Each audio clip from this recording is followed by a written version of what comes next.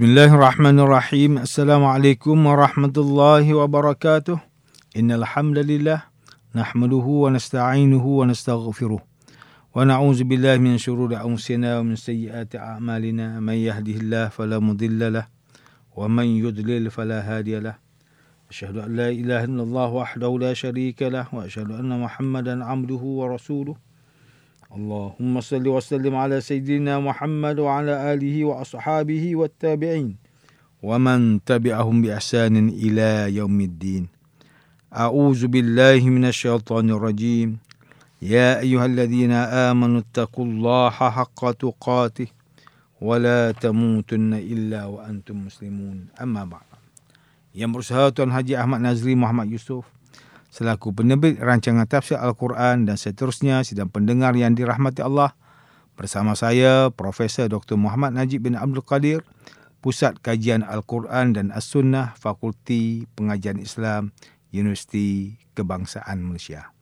Tuan-tuan, puan-puan, para pendengar yang dimuliakan, pada hari ini kita akan menyambung kembali rancangan tafsir Al-Quran bagi siri ke-59. InsyaAllah pada kali ini kita akan membincangkan mengenai pentafsiran ayat ke-65 surah Al-Anfal.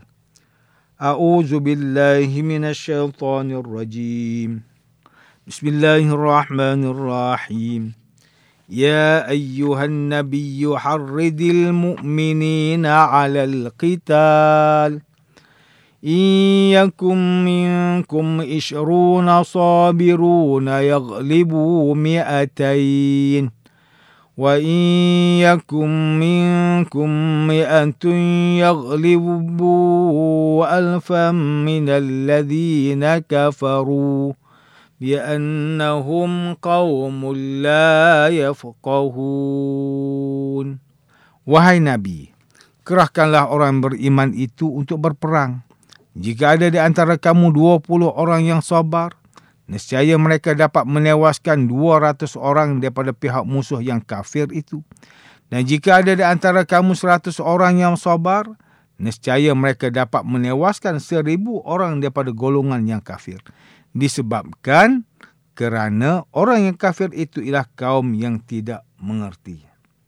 Sidang pendengar yang dirahmati Allah, Profesor Dr. Muhammad Quraisy Shihab melalui kitabnya Tafsir Al-Misbah menyatakan bahawa perkataan harrid, iaitu doronglah, diambil daripada perkataan harada yang bererti kebinasaan. Dalam konteks ayat ini, Al-Biqai menyimpulkan bahawa ia adalah dorongan untuk menghadiri sesuatu. Sekiranya kerahan itu menuju ke medan peperangan, maka bermakna ia memerlukan persiapan diri dan kelengkapan perang. Ini kerana apabila tiba seruan jihad untuk berperang, maka tiada perkara yang menjadi halangan kepada para sahabat untuk turun ke medan perang. Perkataan sabirun terdiri daripada huruf sad, ba dan ra. Ia berkaitan dengan 3 perkara, iaitu pertama, menahan. Kedua, ketinggian sesuatu. Dan ketiga, sejenis batu. Oleh itu, ketiga-tiga perkara tersebut saling berkait rapat. Iaitu, seseorang yang sabar akan menahan diri yang memerlukan kekuatan jiwa dan mental supaya dapat mencapai ketinggian yang diharapkannya. Kemudian, perkataan yafqahun, iaitu mengerti. Namun maksud sebenar perkataan ini adalah lebih mendalam dari sudut pemahamannya. Orang kafir dinilai sebagai golongan yang tidak memiliki pengertian dan pemahaman yang mendalam. Ini kerana mereka hanya menumpukan persoalan lahiriah sahaja dan bukannya dari sudut keagamaan. Mereka juga lupa bahawa ketakwaan kepada Allah Subhanahu Wa Taala merupakan kekuatan yang sangat ampuh melebihi kecanggihan senjata dan jumlah bala tentera yang mereka ada. Sidang pendengar yang dimuliakan, Hamka melalui kitabnya Tafsir Al-Azhar, ketika mentafsirkan ayat ke-65 surah Al-Anfal, beliau menceritakan bahawa dalam sejarah, setelah Rasulullah SAW berpindah ke Madinah, baginda memerintahkan para sahabat untuk menternak kuda. Maka inilah tentera berkuda Islam yang digeruni oleh pihak musuh kerana mempunyai kekuatan yang sangat hebat di medan peperangan. ditambah pula dengan keteguhan iman, semangat dan persiapan peperangan yang lengkap, telah menyebabkan orang mukmin di zaman baginda menjadi berani dan gagah. Bahkan mereka tidak takut melawan pihak musuh, sekalipun terpaksa menghadapi musuh dengan nisbah 1 lawan 10, bahkan 100 lawan 1000. Malah sebahagian ulama mengatakan bahawa ayat ke-50 surah Al-Anfal ini menceritakan mengenai tentera muslimin yang telah dimabukkan oleh agama mereka disebabkan kerana semangat juang tinggi yang ditunjukkan sehingga mereka sanggup berkorban untuk agama Islam demi Allah Subhanahu Wa Taala dan Rasulullah sallallahu alaihi wasallam.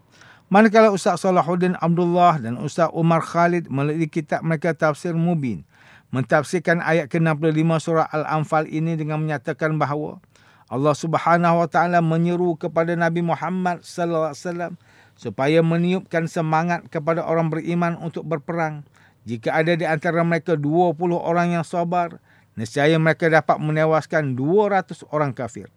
Abu As-Su'ud berkata, ini merupakan janji Allah Subhanahu Wa Taala untuk memberi kemenangan kepada orang beriman terhadap musuh Islam yang berjumlah 10 kali ganda daripada orang Islam. Kemenangan ini juga merupakan pertolongan daripada Allah Subhanahu Wa Taala. Sekiranya terdapat 100 orang beriman yang sabar, nescaya mereka akan dapat menewaskan 1000 orang kafir.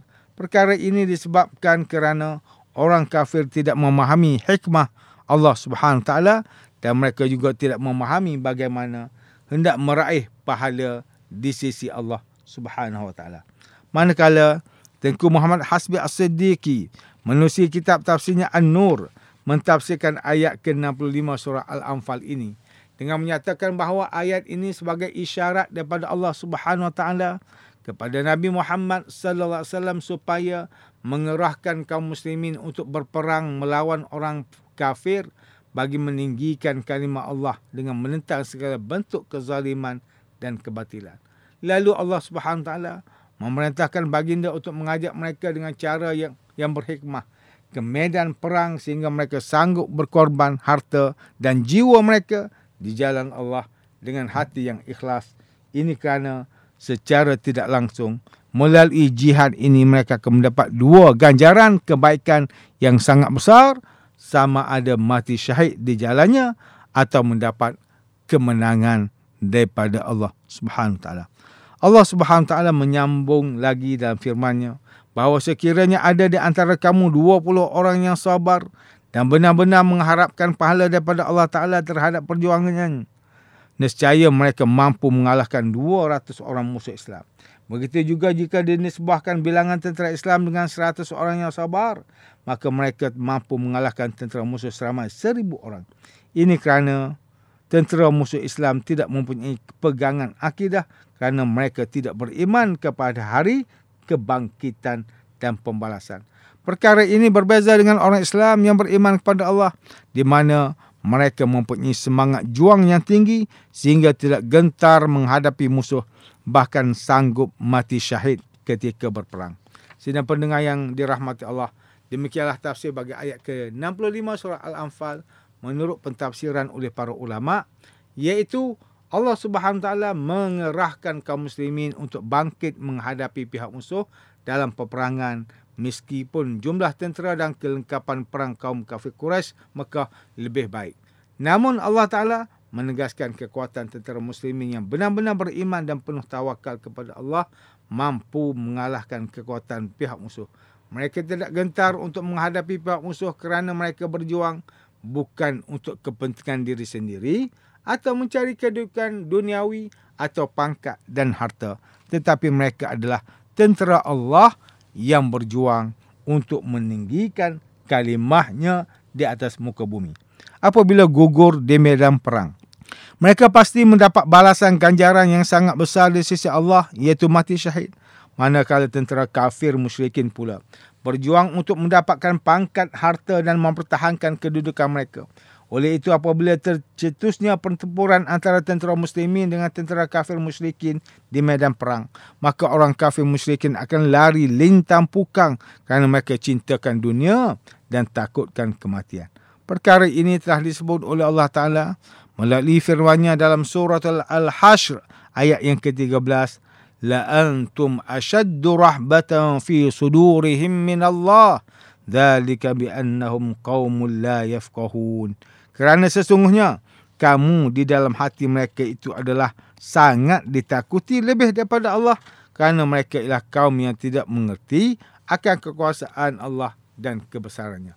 Tuntasnya, walaupun kaum muslimin terpaksa menghadapi musuh Allah yang berjumlah 10 kali ganda melebihi jumlah tentera Islam, namun tentera Islam pasti menyatakan kesiapsiagaan kerana Allah telah berjaya akan memberi kemenangan kepada mereka. Maka kemenangan itu pasti akan berlaku walaupun tidak pernah terjadi sebelum ini dalam catatan sejarah. Oleh itu mereka tidak boleh melarikan diri dari pertempuran dan mesti berjuang bermati-matian sehingga mencapai kemenangan. Inilah darjat yang tinggi yang dicapai oleh kaum muslimin. Sidang pendengar yang dimuliakan, antara pengajaran yang boleh kita ambil daripada tafsir ayat ke-65 surah Al-Anfal ini, pertama, setiap Muslim yang beriman kepada Allah dan Rasul-Nya mestilah yakin dengan segala janji yang disampaikan oleh Allah Ta'ala kepada baginda bahawa tiada perkara mustahil yang berlaku jika Allah kehendaki.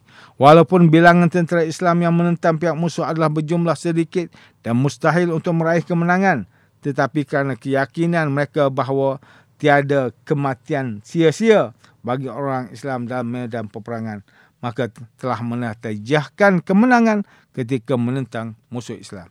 Kedua, umat Islam hendaklah sentiasa berada dalam keadaan bersiap siaga sekiranya diperintahkan untuk berjihad dan berjiwa besar untuk berdamai sekiranya pihak musuh cenderung ke arah perdamaian. Manakala selebihnya pula ialah umat Islam perlu bertawakal kepada Allah. Ketiga, perkara paling penting dalam kehidupan seorang Muslim ialah tawakal dan kebergantungan yang tinggi kepada Allah Subhanahu Wa Taala dalam segenap aspek kehidupan. Ini kerana dialah yang mengawal urusan di langit dan dunia. Sidang pendengar yang dirahmati Allah, sekian saja rancangan tafsir Al-Quran pada hari ini.